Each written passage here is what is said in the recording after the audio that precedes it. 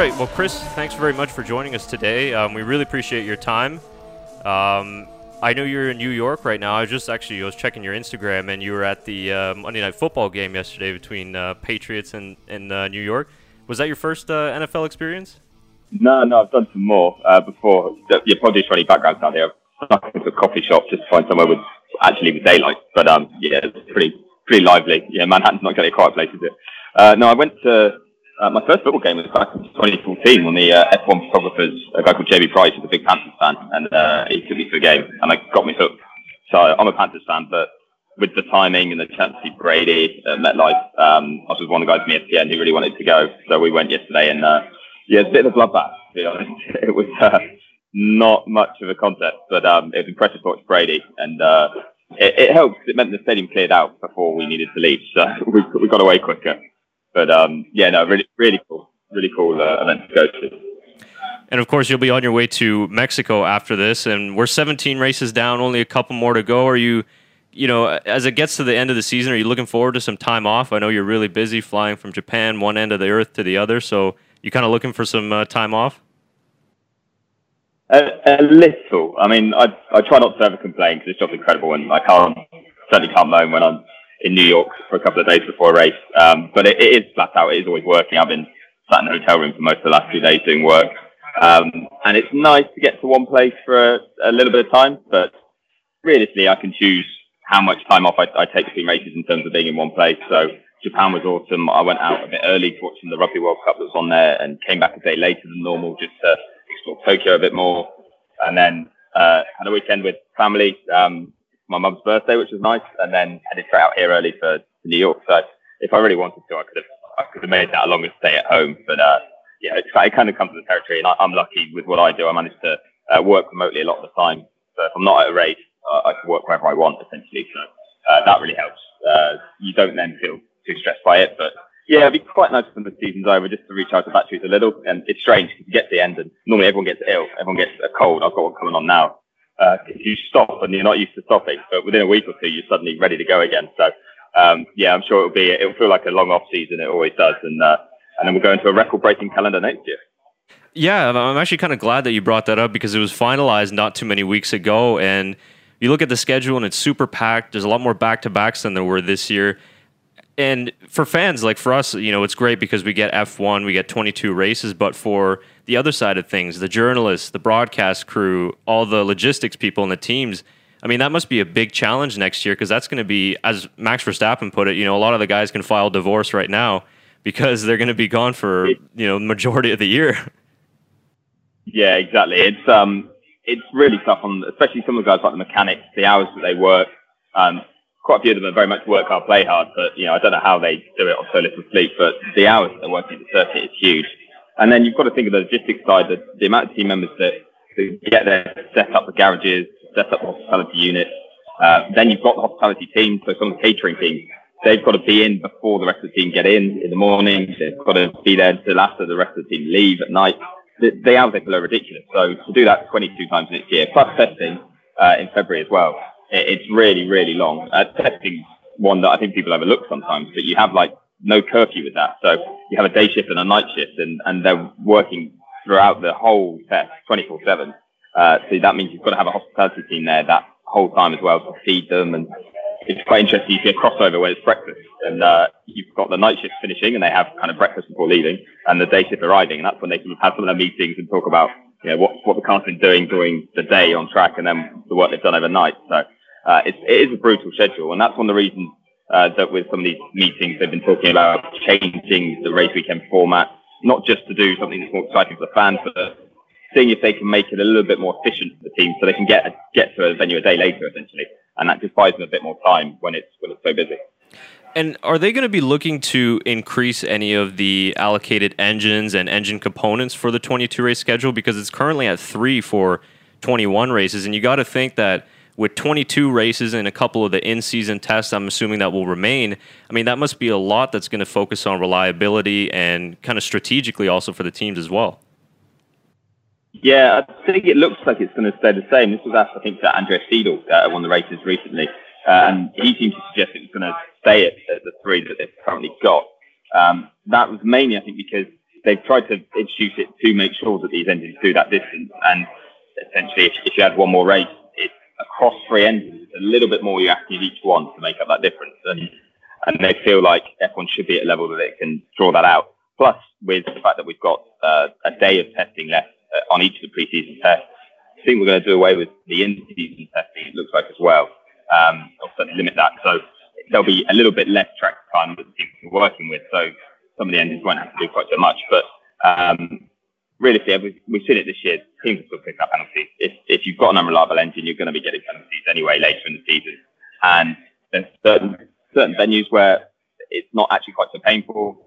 I also think sometimes it adds quite a cool element into the mix because you get a driver well out of position and you get a much faster car trying to come through the field.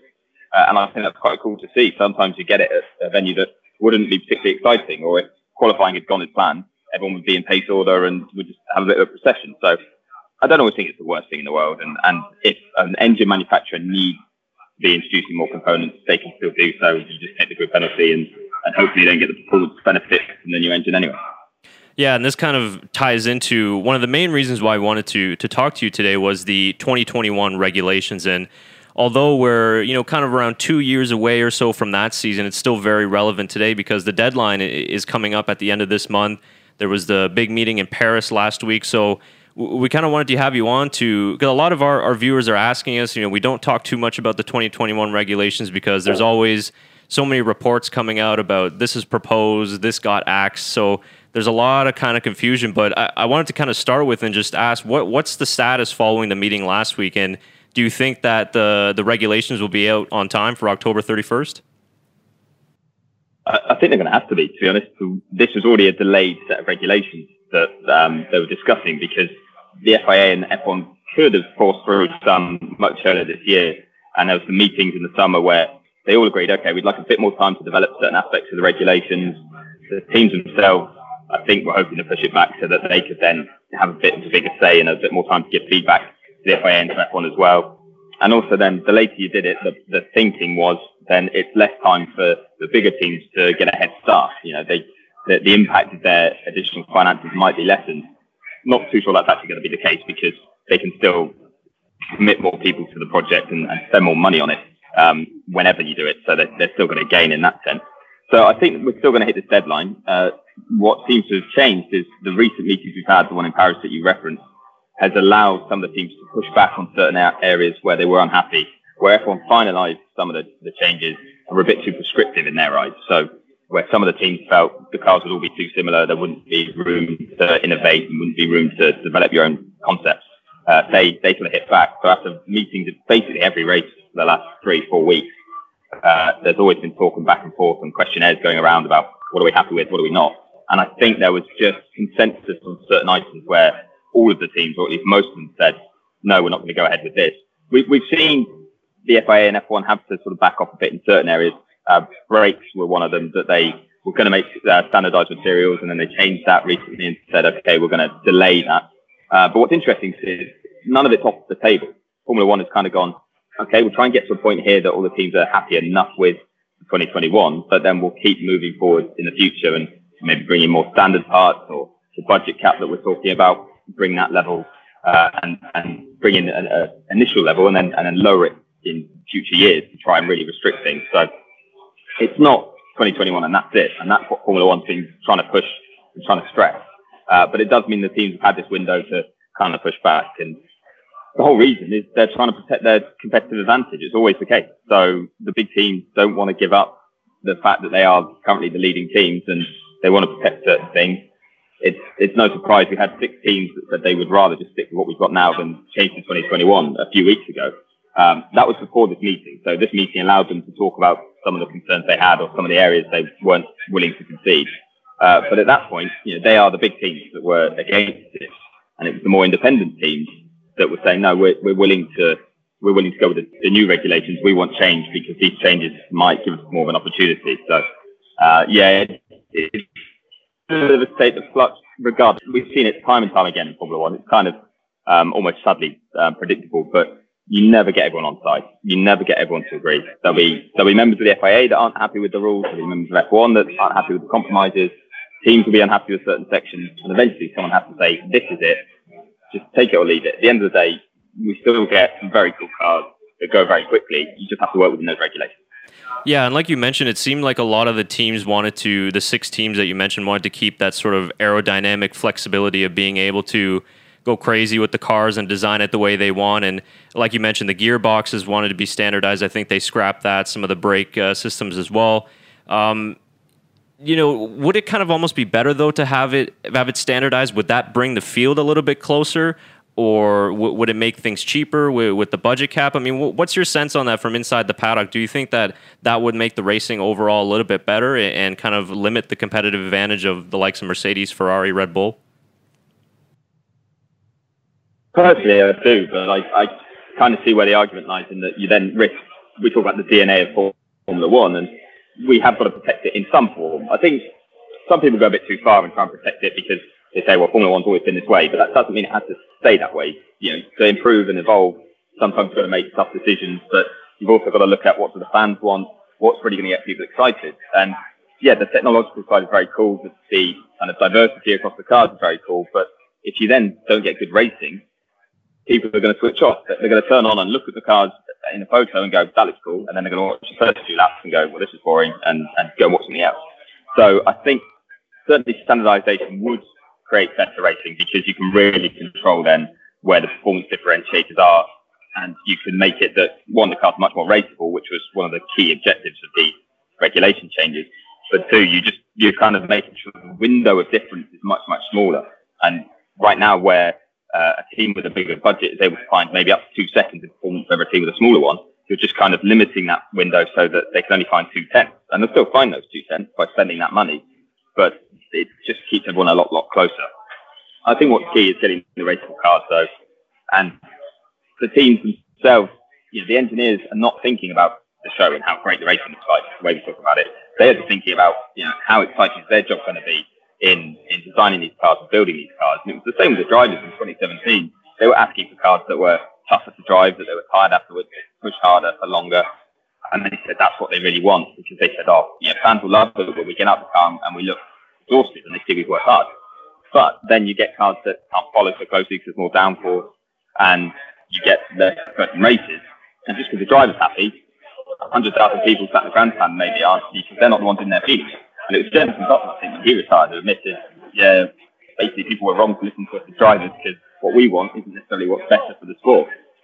Some aspects are, don't get me wrong, but others not so much. So we're kind of in this window where getting the balance right is key. But realistically, you're gonna have to upset some people. You're gonna have to say right to the team, we're going to be really prescriptive, but deal with it. If you're the best racing team, you're going to win or you'll do well. And it's no surprise to see people like McLaren going to race an IndyCar because they feel that that's an opportunity to showcase their racing skill on a more level playing field. But the way you can then look at that is, okay, if you want to be an IndyCar, be an IndyCar. You want to be an F1, be an F1. If you want to do both, do both. You kind of give the 2 options. So it's a really fine line that we're working with right now. But I think we're never going to get everyone on the same page and everyone happy.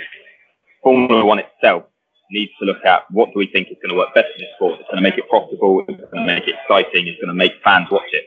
And if you get those core things right, then all the other dissent, that will fade away when you got some great racing.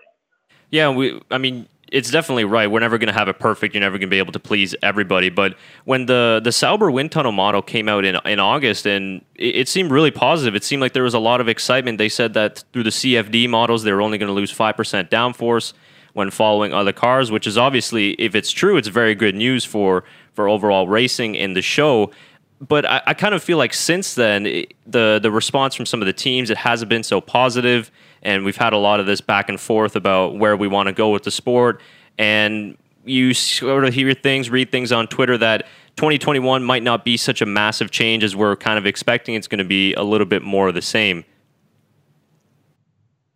Yeah, it's a difficult one because I think that's where the teams have been allowed to push back a bit too much, and they're using this opportunity with the delay. Like you said, we saw the work that's been done in the Sauber wind tunnel, and it's really impressive.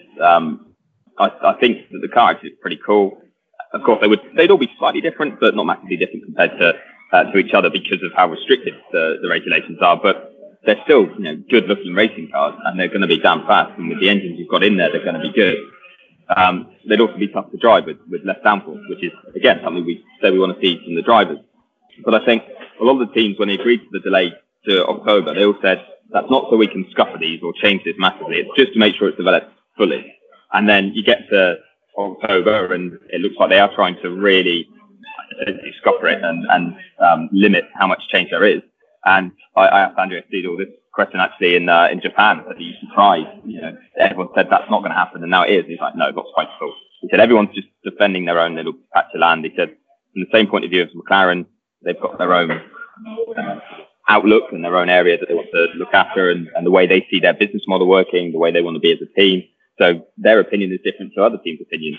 And he said it's always going to be like that. I think essentially Ross Brawn wanted to be very hard-handed and say, these are the rules. We're going to give you them right now. Take it or leave it. But the longer it goes on and the more teams get unhappy or there's threats, I mean, Ferrari obviously have a veto if they really wanted to use it. I don't believe they will, but it is there. And if that threat starts getting mentioned, suddenly Formula One's worried, well, what happens if we try and impose these rules and then the teams say no?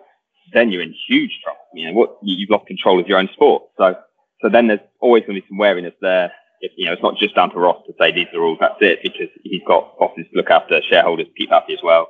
The FIA, Jean Todt, always wants to keep as many people happy as possible. Not always the way to go, I think, but you can understand what he's trying to do because there's only 10 teams in the sport and you want to make sure it's working for everybody as best as possible.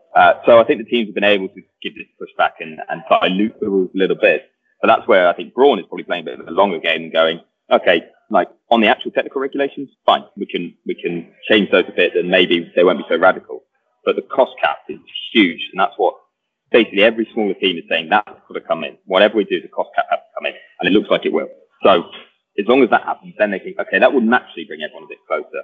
From that, you can make it even tighter in a few years and bring everyone closer still. But also, then you can just start to impose regulation sort of changes that maybe will save money, because then the teams are like, great, we've got more money within the cost cap to play with. And right now, that doesn't matter quite so much because they've got this freedom. So until you actually make it impact on them, until it starts to happen, while you're just talking about it at this stage, it's all hypothetical. The teams aren't quite feeling that pressure and that pinch. So I think Brawn's playing a bit of a longer game there where, yeah, potentially 2021 won't be as radical as it could have been, but it will be the first step. And it's something Ross Brawn said a number of times, that it's not the be all and end all. This is just us trying to get everyone on the right path. Yeah, for sure. And I think the cost cap, what you brought up, is very important because since we moved to the turbo hybrid era in 2014, only 3 teams have won races in this era. Whereas you look at before in the V8s and the V10 era, you had 5, maybe 6 teams were able to win a race here and there. And, the competition isn't as close as it maybe once was in different eras. So like you said, it looks like they are going to be going with that cost cap for 2021. And that seems like it's really good news for fans as well. Yeah, exactly. And I think it is massively important because, as you say, I mean, Toro Rosso, the only team this year to get on the podium outside the top 3. I don't think we had anyone outside the top 3 on the podium last year. Trying to make sure I got that one right. But obviously, Racing Point / Force India were every now and then popping up previous to that. And Williams as well managed to get on a few times. But it's been so rare. And it just shows that there's just a huge difference between the teams. But also, certain areas kind of feed these problems. And we were talking at the start of this about reliability and, the engines, and will you try and make them go over 22 races with 3 of them. But of course, if you create great reliability, then you lose that unpredictability and the chance of a race where someone can luck into a podium because 4 of the top 6 will retire. You need crazy conditions now to make that happen, or a big crash, rather than, just an engine goes bang or something like that. That element has disappeared. And we've got to remember that because, in a sense, you can't go back. You can't change a regulation now to reintroduce massive unreliability. And similarly, you then can't blame the aerodynamic regulations for the fact that you're not getting random teams on the podium. It's just something that kind of the sport has evolved, and that's why other areas have to be addressed. But there's no quick fix for them. So it's definitely something that does need addressing, though, because, as you say, I talk quite a lot, obviously, having worked on the Netflix documentary last year, and people just didn't even appreciate the effort that the smaller teams go into. Like how much money obviously is involved, but the time, the dedication, the characters within those teams, because they never get a look in because they weren't on the podium. They weren't the guys you were talking about winning races, so you weren't seeing them on TV so much. You weren't hearing from them, And as a casual fan, a lot of them just weren't that interested in them because they didn't factor in the race so heavily. Then they got to hear their story a bit more and kind of appreciate it. I'm like, well, these guys are cool. So I like some of the characters that are here, or some of the drivers that are at these other teams. And it does help when you get someone like Daniel Ricciardo leaving Red Bull, going to Renault and trying to take the team back up towards the front there and to upset that top three. But suddenly you realise that, there's a lot more to it, and that these teams really, they need rewarding for the amount of time, effort, money that it goes into just compete in this sport. They need a bit more of an opportunity than they're getting. I think I'm not sure if it was you that said it in the Netflix series. I believe it was the first episode. It might have been you or Will Buxton when, you just blatantly said, to win in Formula One, you need money. And it was as frank as that. And it's true, though. And like you said, a lot of the casual fans, especially here in North America, because obviously in North America, F1 not as popular. Netflix series helped a lot with that. I was reading some numbers in America. I think Canada here as well a little bit. But I think the series was great just to showcase that behind-the-scenes look, but just to see how much work goes into it. And you look at somebody like Williams this year, for example, the amount of money and work that's being put into just finishing 19th and 20th at most race weekends and celebrating 15th as if it's a top 5 finish in certain races. So it really is crazy when you can kind of show that side of the sport to the non F1 fan that's watching. Yeah, exactly. I mean, you mentioned the impact. I did an interview with Bobby Epstein, the CEO of COTA, a couple of weeks ago, and he said they're on for their second highest attendance, it looks like, that they've ever had there. Obviously, the first race being the highest, which is always the case with all new races. People want to come and see it and kind of experience when you get that first race buzz. He said it's always hard after that, but they're really amazed they're getting such a big crowd this year. But he said it's mainly returning fans and new fans that watch the Netflix series. That's how they've managed to gauge it when they've been selling the tickets. So it's definitely had a big impact on this side of the pond. And as you say, in Canada as well, I've seen like some new motorsport websites popping up and that sort of thing. There's clearly a greater interest to come off the back of that. But yes, I mean, I think we're going to talk about Renault and Racing Point a bit later in the protest going on there. But we've had it with jokes that some people are saying, oh, Renault might have an illegal car and they're still only like 5th in the championship. What's going on there? But it just shows these cars are just incredible. When you get up close and you see them up close, you watch someone like Kubica who's been having a tough season, but you're still watching trackside, and it's mind-blowing what they can do and how close to the walls they're getting and how quick they're going. And all of that, it kind of gets overlooked just because it's based on a competitive order. And basically everyone's cheating at some level, just trying not to get caught, even the slowest cars. But those 2 seconds seem like a lifetime in the sporting context. But when you see the car in isolation and the effort, as you say, the money, the time, the care, everything that goes into just putting them out on the track in the first place is phenomenal. So that's why it's got to be the sport needs to offer up a little bit more than just running around in 19th and 20th. And all you can aspire to is maybe being 2 laps down and best of the rest as such. It needs to be a little bit more open for everyone. Yeah, and we were at the Racing Point launch earlier this year in February in Toronto, and we were right up close with the car, and you're just mesmerized that it was. I was never that close to a Formula One car before, and you're looking at this fighter jet on 4 wheels essentially, and how amazing it is, and all the little intricate bits in the front wing and the rear wing, and to see all that development, the money that goes through on the car, and just talking to some of the fans there at the event that really didn't watch Formula One all that often, but they're just blown away by what the car looks like. And like you said, it's hard to believe that if you or I were to get in that Williams right now, we'd be blown away at the speed and the downforce. And like you said, they're only 19th and 20th. So, but I think it all ties into what we're talking about, right? Improving the show. We got a big fan base, obviously, in Europe, but to extend more into North America, I think being able to improve that show, some of the great races that we've had this year, like Germany, for example, that does well in growing the sport in this area as well. So hopefully with the 2021 regulations, that's sort of the direction that we can go toward. Yeah, exactly. And there's, I think, a bit of a misconception with some fans probably in Europe, but certainly around the world that are not in North America, that are kind of a little bit put out by the fact that there's this focus on trying to grow the sport over here in America and in Canada and in this region. But it's not that by doing that it's going to alienate anyone else. It's that there's a way of appealing to a huge market over here that will appeal to everyone else as well. And there's big IndyCar following over in Europe, but the time zone doesn't make it quite so easy. But people who watch both talk about the great racing in IndyCar. They appreciate great racing in every category. If you get it in Formula One, they're not going to be complaining. You're not going to find European fans going, "Oh, I don't like this. Any one of 10 teams could win." No, they're going to love it. So it's doing it the right way and not creating a different sport as such. And that's where the whole argument that we've talked about already about keeping the DNA a little bit intact to make sure that there's differentiation between the cars, that sort of thing. That's why it's so important, because otherwise you do just get IndyCar sort of Mark II, and there's not room for that as such. Formula One needs to stay in its own little area. But yeah, it will appeal to everyone, and that is where we've got this big opportunity now. And at the very least, if it doesn't happen now, I'm not too disheartened, because this has all been building up. We've seen huge research from Liberty's sort of team they put together within Formula One, and it's all come since Liberty took over. And they've invested heavily. Maybe shareholders won't be delighted at the returns that they're getting right now, but what they're looking at is how can they make the sport more attractive globally? How can they make it stronger for the future? How can they make it a better product? And you don't do that overnight, because if you did, everyone would have done it already. So it's just a positive sign to see they're willing to invest, willing to put in this effort. And even if it doesn't happen immediately, that doesn't mean they're going to stop trying. They'll keep working at it. Yeah, and just recently, I believe last week was announced that Miami and Liberty and F1 have agreed, as it seems like for a race, I think they were targeting 2021. So, I mean, Miami, obviously a massive market. That could be a huge revenue for F1 and Liberty as well. So, what are you hearing for that race if it were to happen? Would that be added then to the 2021 calendar?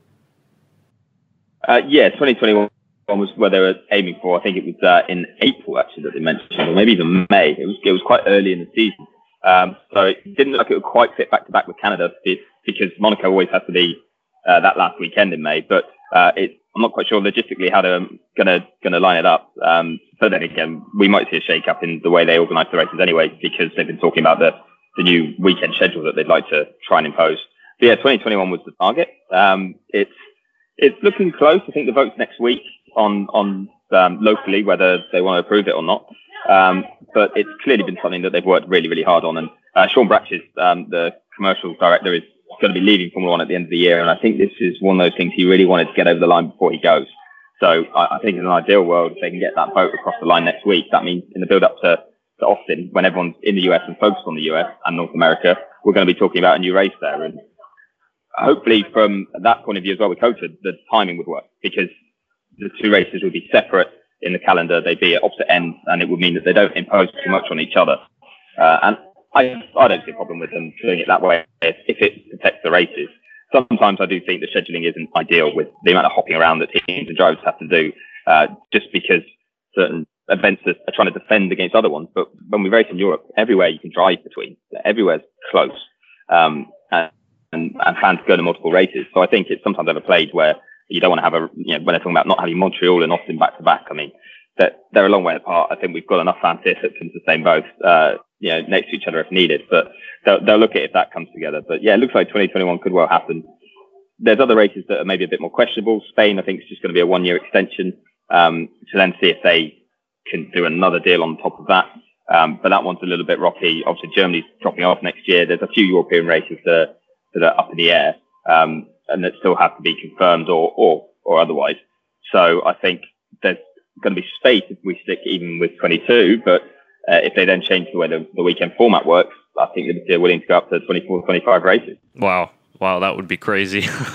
That's a ton of races. Yeah. I remember not too long ago, across the pond from where you are right now in New Jersey, there was supposed to be a race, and it just never materialized. Sorry, this is me being jet lag. No worries. Yeah, Weehawken. I saw the Port Imperial at Weehawken, where when I got my Uber in yesterday, I was kind of looking around trying to see it. It would have been very cool with the skyline, but again, the actual area it was around wasn't the greatest. But then that's the balance. Do you want to be racing right in downtown Manhattan, which would be cool, but on TV, all you're going to see is cars next to big buildings. You're not going to get to see kind of the impressive skyline. Similarly, that's what Miami was trying to do with that downtown location that they first targeted, was to get somewhere where it would show off the skyline in the city rather than be racing around somewhere that doesn't really allow you to do that.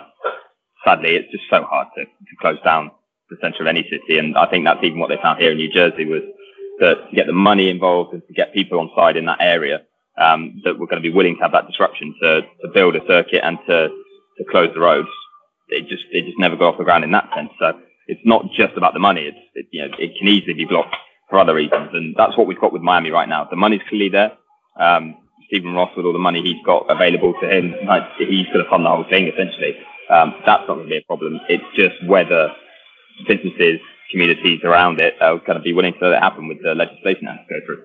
I think it's a good timing for them, though, because earlier this year they moved the tennis tournament, the ATP 1000 Series event, from Crandon Park to Dolphin Stadium, and it was a big success there as well. So I think this is perfect timing for the owners of the Dolphins as well as City of Miami. So it seems like it'll pass through. But one of the things also that was discussed for 2021 and actually was proposed also for next season was reverse grid qualifying.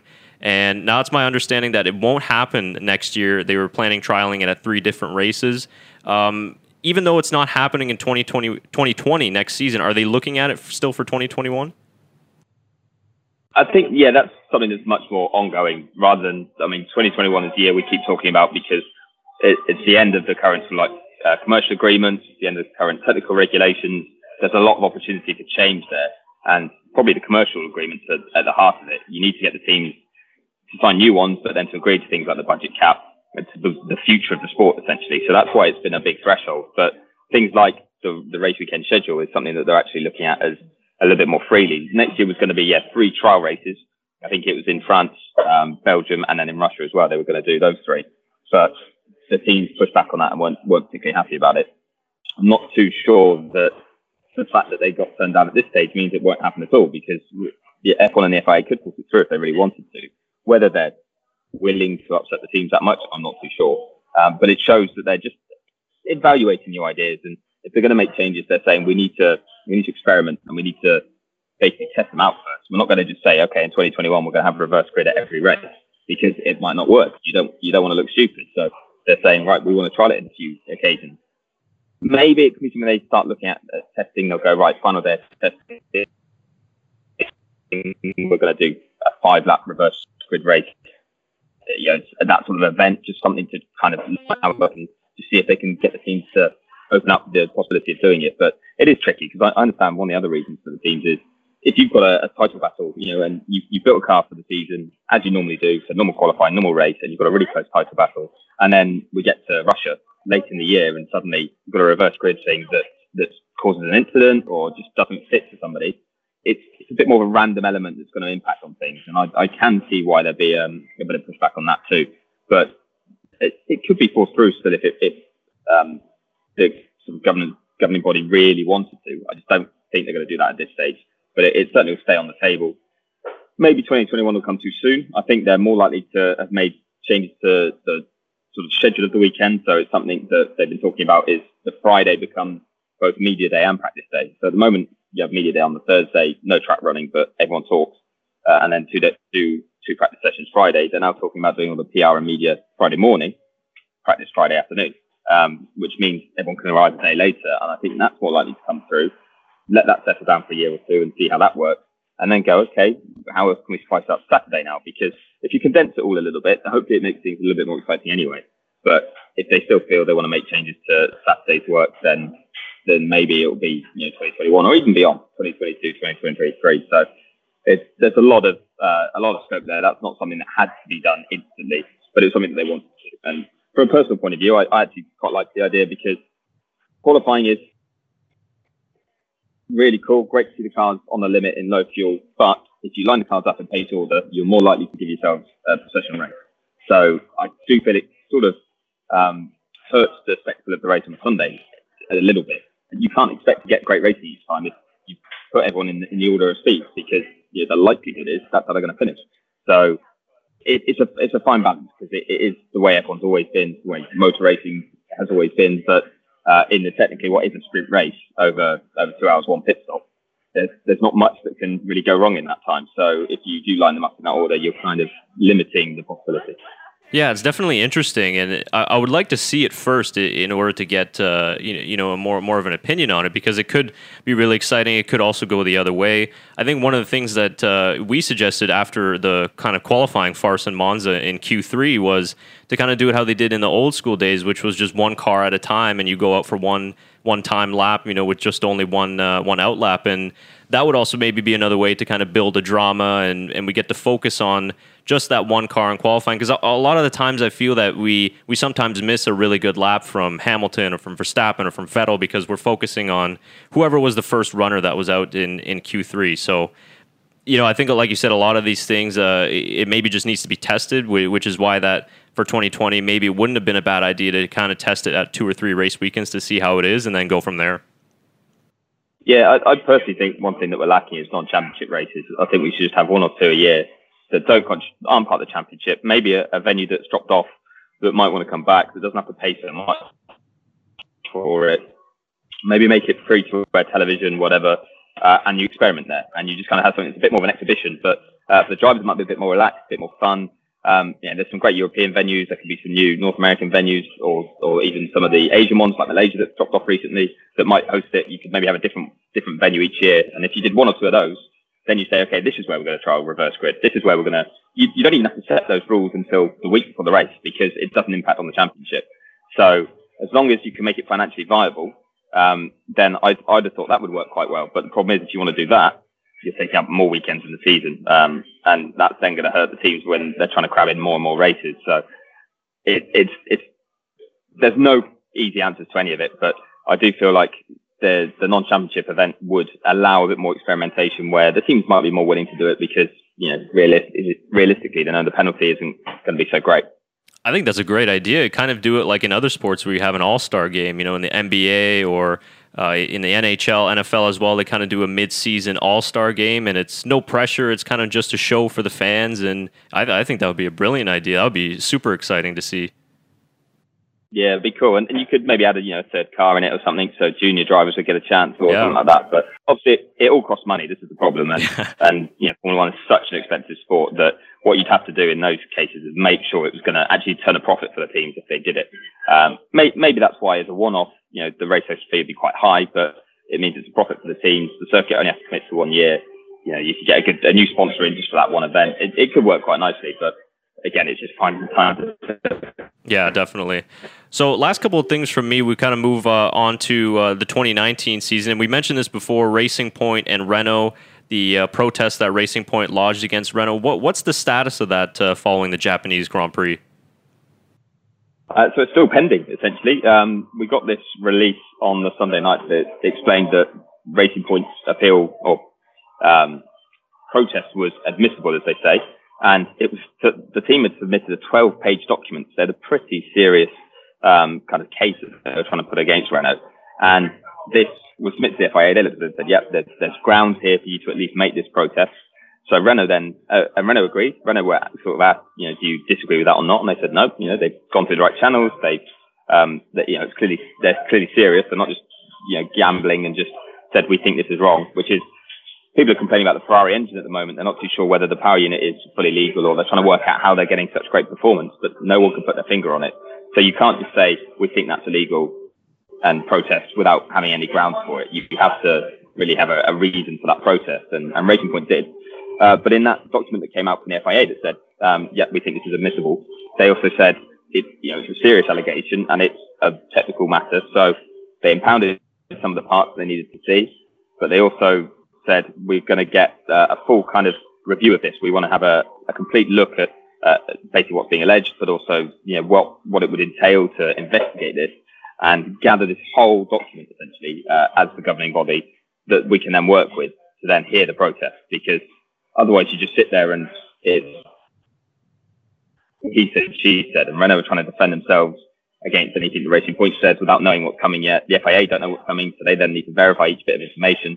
So basically, right now, an investigation of sorts is ongoing, and once like a report is prepared by the FIA, then they will say to the teams, right, we're ready, we've got a report ready, we're happy that we've looked at this matter enough that we can now talk about it and hear your protest. So we're still waiting for that final part to happen, and then the teams will get told, right, we're gonna host this protest on this date. We're going to have a hearing. It'll be in Paris, I think, that they'll host it, maybe Geneva, one of the two. And then this protest will be properly heard, probably in front of lawyers and a lot of legal jargon will be used. And it'll go on for hours. And essentially, at the end of the day, they'll say whether the car's legal or not. What's quite interesting about it is because it's ECU related, it should be possible to work out when and where this potentially illegal software has been used. or the way that Renault set their car up has been illegal. So they could actually be able to pick out specific races where it was running illegally and sort of backdate any penalty, which would be very interesting. But at the same time, if Renault can prove that or find a loophole that says it's legal or that they won't break any rules, then they can get off. And this is something that all teams do. They push the boundaries massively everywhere in the hope, essentially, that they won't get caught. But they also normally know how they would defend themselves if they were called up on it. And they're all doing it. It's just when they can find something that they feel is across the line and that they can prove it, that's when they appeal each other. It seems like it's a little bit more serious than what you mentioned on the Ferrari power unit side, because teams are just sort of kind of questioning it. They're not exactly sure what they're doing. And I think the FIA necessarily doesn't want to reveal what they're doing because then it could be a competitive disadvantage for Ferrari as well. But with Racing Point lodging the 12-point document, that doesn't seem like something you just do overnight. This seems like it could have been kind of in the works for a couple races, because with the electronic brake bias system, that's a potentially huge advantage in race pace, also qualifying as well. So was there any word of this before the Japanese Grand Prix result?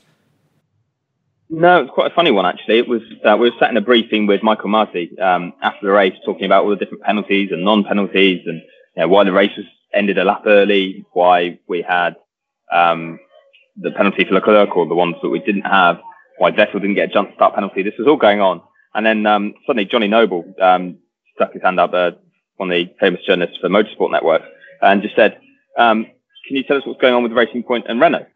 And I don't believe he knew the detail himself at the time, but someone had said, something's kicked off here. And Marty just said, no, I can't. But that was enough. That the way he said it, the way he looked, it said, yeah, there's something serious that's come up. And there'd been no word from the FIA. Normally you get whispers when you're in the paddock and somebody will say, oh, this is happening, that's happening. One of the teams might drop you a hint. Certainly, even if you were just down at Renault, you'd see, oh, people are looking nervy, or, why is Alan Permain going to the stewards? What's going on? You normally pick up on these things, and there's not been a hint of it beforehand that I'd seen or heard of. And suddenly it dropped. We were then aware, because of that question had been asked, we were then aware something looked like it was going on, but again, didn't know what. And then got the protest sort of confirmation through. We're like, wow, that's a pretty serious allegation to make. Mainly, as you say, to have the document all prepared. It wasn't kind of like the Renault and Haas issue that occurred in Monza last year, where it was one part of the car clearly illegal, based on something that all the teams have been discussing and going through, and there was talk of a gentleman's agreement that the floor needed to be changed by a certain deadline, and if anyone needed a bit longer, they'd get away with it. Right. That was one where that had been brewing that none of us knew about as such. Once the appeal hit, you just go out to the team and they'd be like, yeah, this was talked about, and we didn't think it was going to come to this, but it was on people's radar. This protest hadn't been. Nobody had mentioned it. Nobody came out afterwards and said, yeah, we thought about doing that. It just seemed to be Racing Point that were ready to go.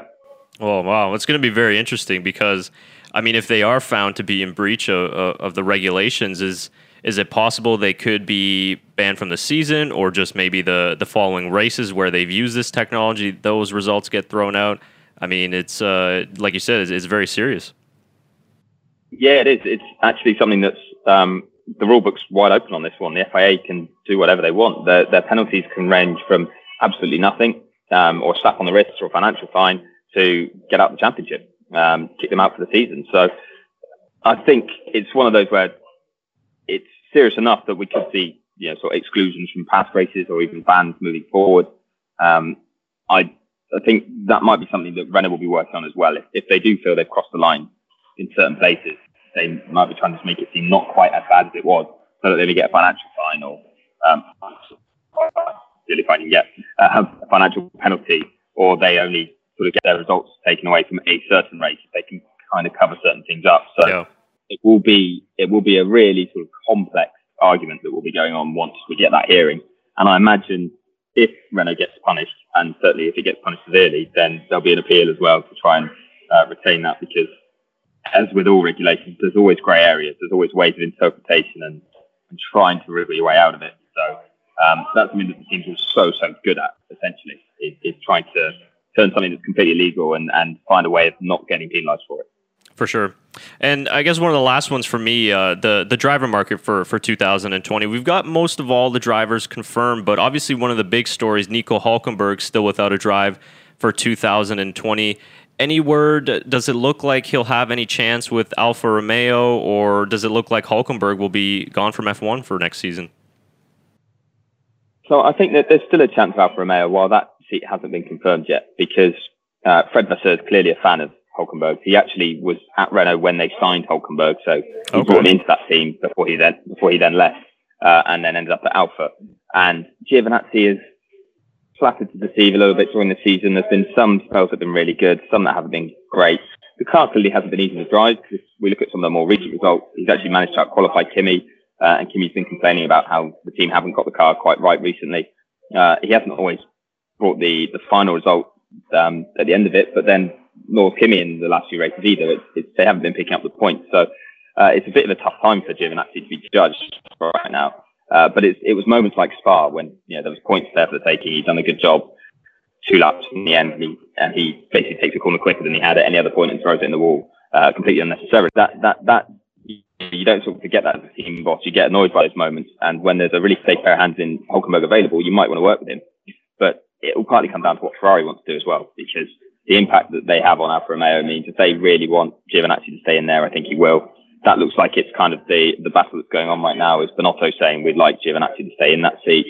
Vasseur saying we'd like to potentially bring Hulkenberg in, or at least talk to him about it. And then you've got the financial side of it, how much you're willing to pay him, because they're obviously going to be paying Kimi a fair bit of money. It's his only shot, really. I think Williams just financially can't pay Hulkenberg to take that seat. They need Latifi essentially to come in there with his backing. Done a good job in F2 this year, done a good job as their third driver, got the super license points, or I think he's guaranteed them now, even though the season hasn't finished. But regardless, after Abu Dhabi, he should have the super license points all locked up so that he can take that drive. And with where Williams are right now, that's what they need. They need to rebuild, so they need financial backing that brings. And also, there's nothing wrong with having a young driver when they're now happy with what Russell brings to the table and his level. Then it could be that Latifi shines in that car and really does well in F1. And if he doesn't, then you're going to benefit from the financial side of things. So that makes complete sense and really shuts that door, I think, for Hulkenberg there. As nice as it would have been for him to go back to the team he started his F1 career with. So just Alfa Romeo, I think. He turned down an IndyCar opportunity. Zak Brown did approach him to say, look, I'd love to have you in the McLaren and IndyCar. Would you be interested? And he was like, no, I don't like ovals. I don't want to do ovals. And Zach never said to him, well, what about just a road course deal? But he said he doesn't want someone who does just the road courses. He says their lineup has got to be drivers that will do the whole season, because you've got to go for the championship. So whether Hulkenberg will change his mind without a drive remains to be seen, because sadly something like WEC, where he obviously went and won at Le Mans, isn't quite the category it was, and you've only really got Toyota in there at the moment. That will change moving forward, but right now it's not an attractive option for him. So maybe that means he'll look at IndyCar, but yeah, I think it's basically Alfa Romeo or nothing for him. I'm glad you brought up Nicholas Latifi as well. That was going to be my next question. Obviously, Canadian driver for us, so we're following him very closely, and would be great for us to have another Canadian driver on the grid as well. And he'll get 3 more FP1 sessions, I believe, to finish off this year. So that seems like, because he's got a big sponsor that he'd bring into the team, so that kind of just follows what Williams have been doing the last couple of years, obviously with Lance Stroll and then Robert Kubica with his sponsor that he's brought in this year. But like you mentioned, I would agree. I think that driver partnership with the 2 young guys, George Russell, Nicholas Latifi, would be really good. And F1 seems to be moving along that road right now of trusting the younger drivers. We've seen it at Red Bull, at Ferrari even now. So maybe that would be something good for Williams in order to develop their car for the future, to go with youth and 2 drivers that would be right up there, I think, with some really good drivers. Yeah, I think it would be a tip of the cap to Russell as well. It would be a show of faith in him that they're willing to have him as technically what you call the lead driver, in the sense that he'd have a year's racing experience for them, and they were willing to then back his experience to help him still move forward, because that was one of the reasons they put Kubica in, was that his engineering side of things, the way he worked with the team behind the scenes, they were really impressed with, and they felt they had a long way to go to get back to midfield. As it turned out this year, they had even further to go than they realised. But obviously that relationship's gone a little bit sour now, and a fresh start, I think, would be good for them. It would take the pressure off. I think, with complete respect to Latifi, people wouldn't expect him to pull up trees. They probably wouldn't expect him to beat George.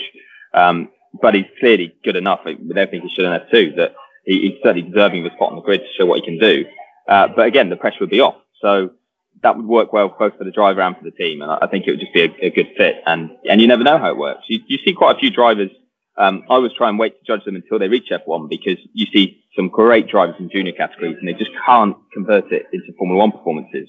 Tony Oliucci was a big example of it. He was amazing in go-karts, very good in junior categories, got to Formula One and struggled. Same with Stoffel Vandoorne. I mean, who'd have thought that after he dominated in what was GP2 that he'd have any trouble when he reached F1, but he really, really struggled and it massively hurt his career. Now he's looking a little bit more comfortable and confident. Now he's doing Formula E and he's looked good when he's done wet as well. So these drivers, they don't become bad drivers when they jump in an F1 car, but sometimes it just doesn't suit them. The environment doesn't or the car doesn't.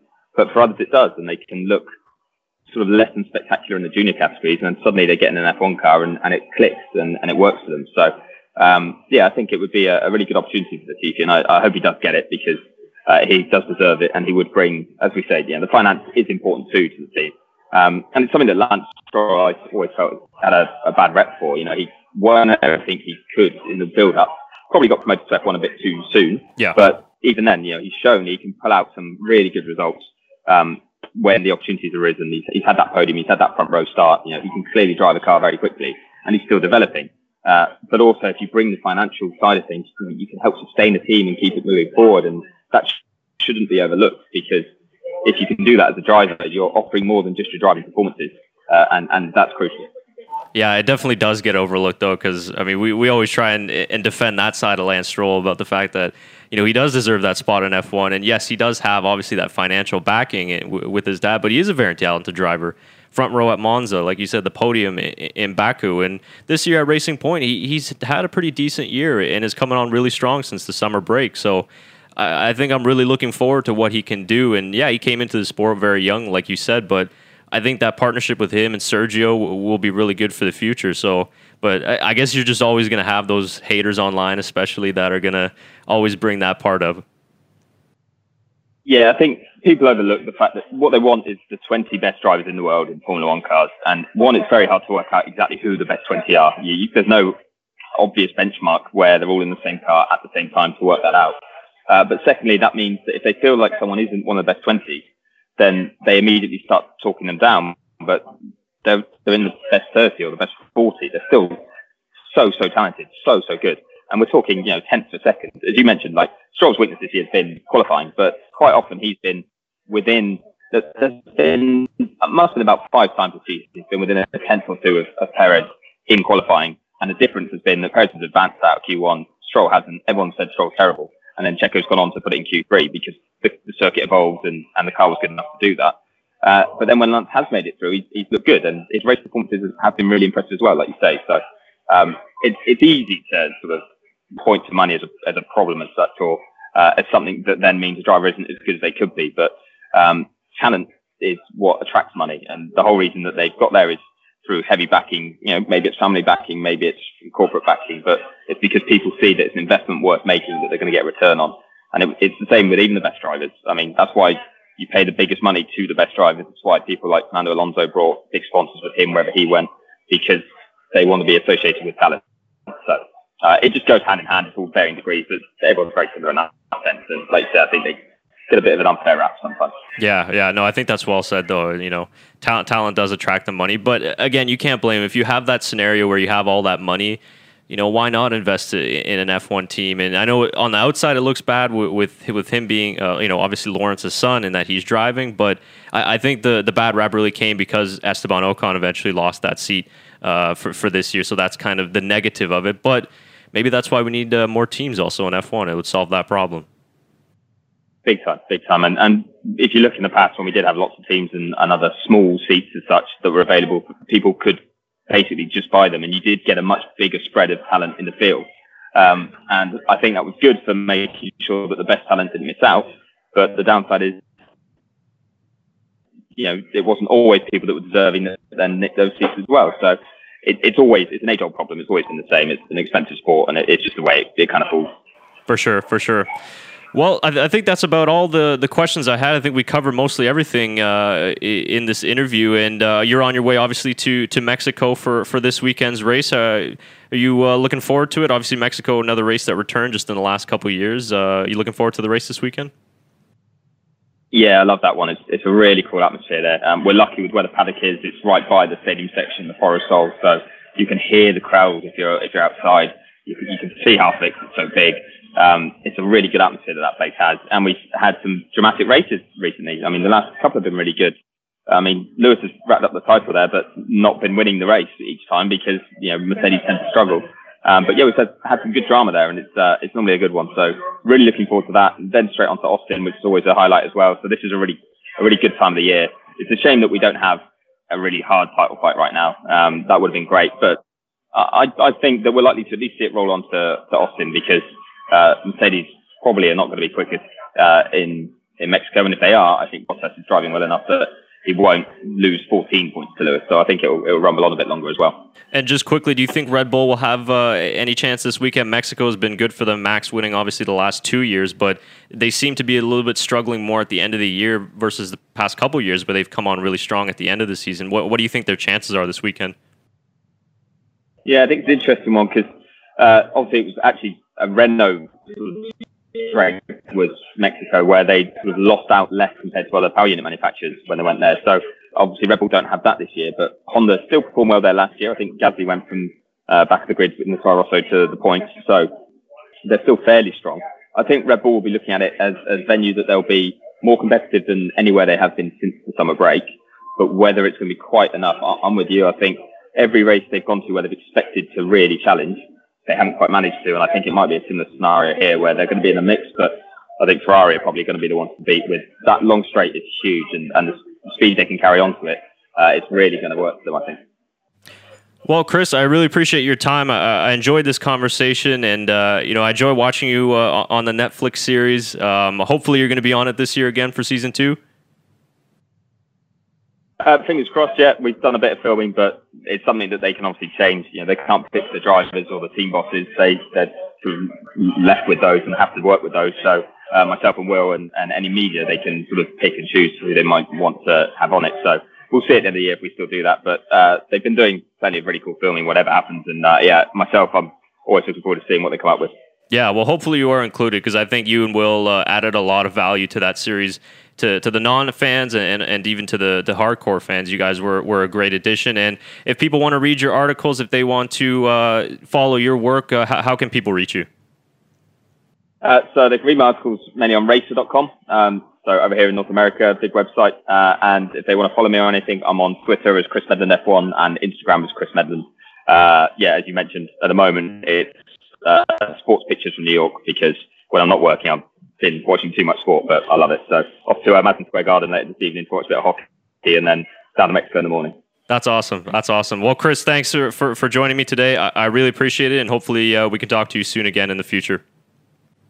Yeah, sounds good. Thank you very much. Really enjoyed it myself. Thanks. All right, take care. Cheers. Thank you.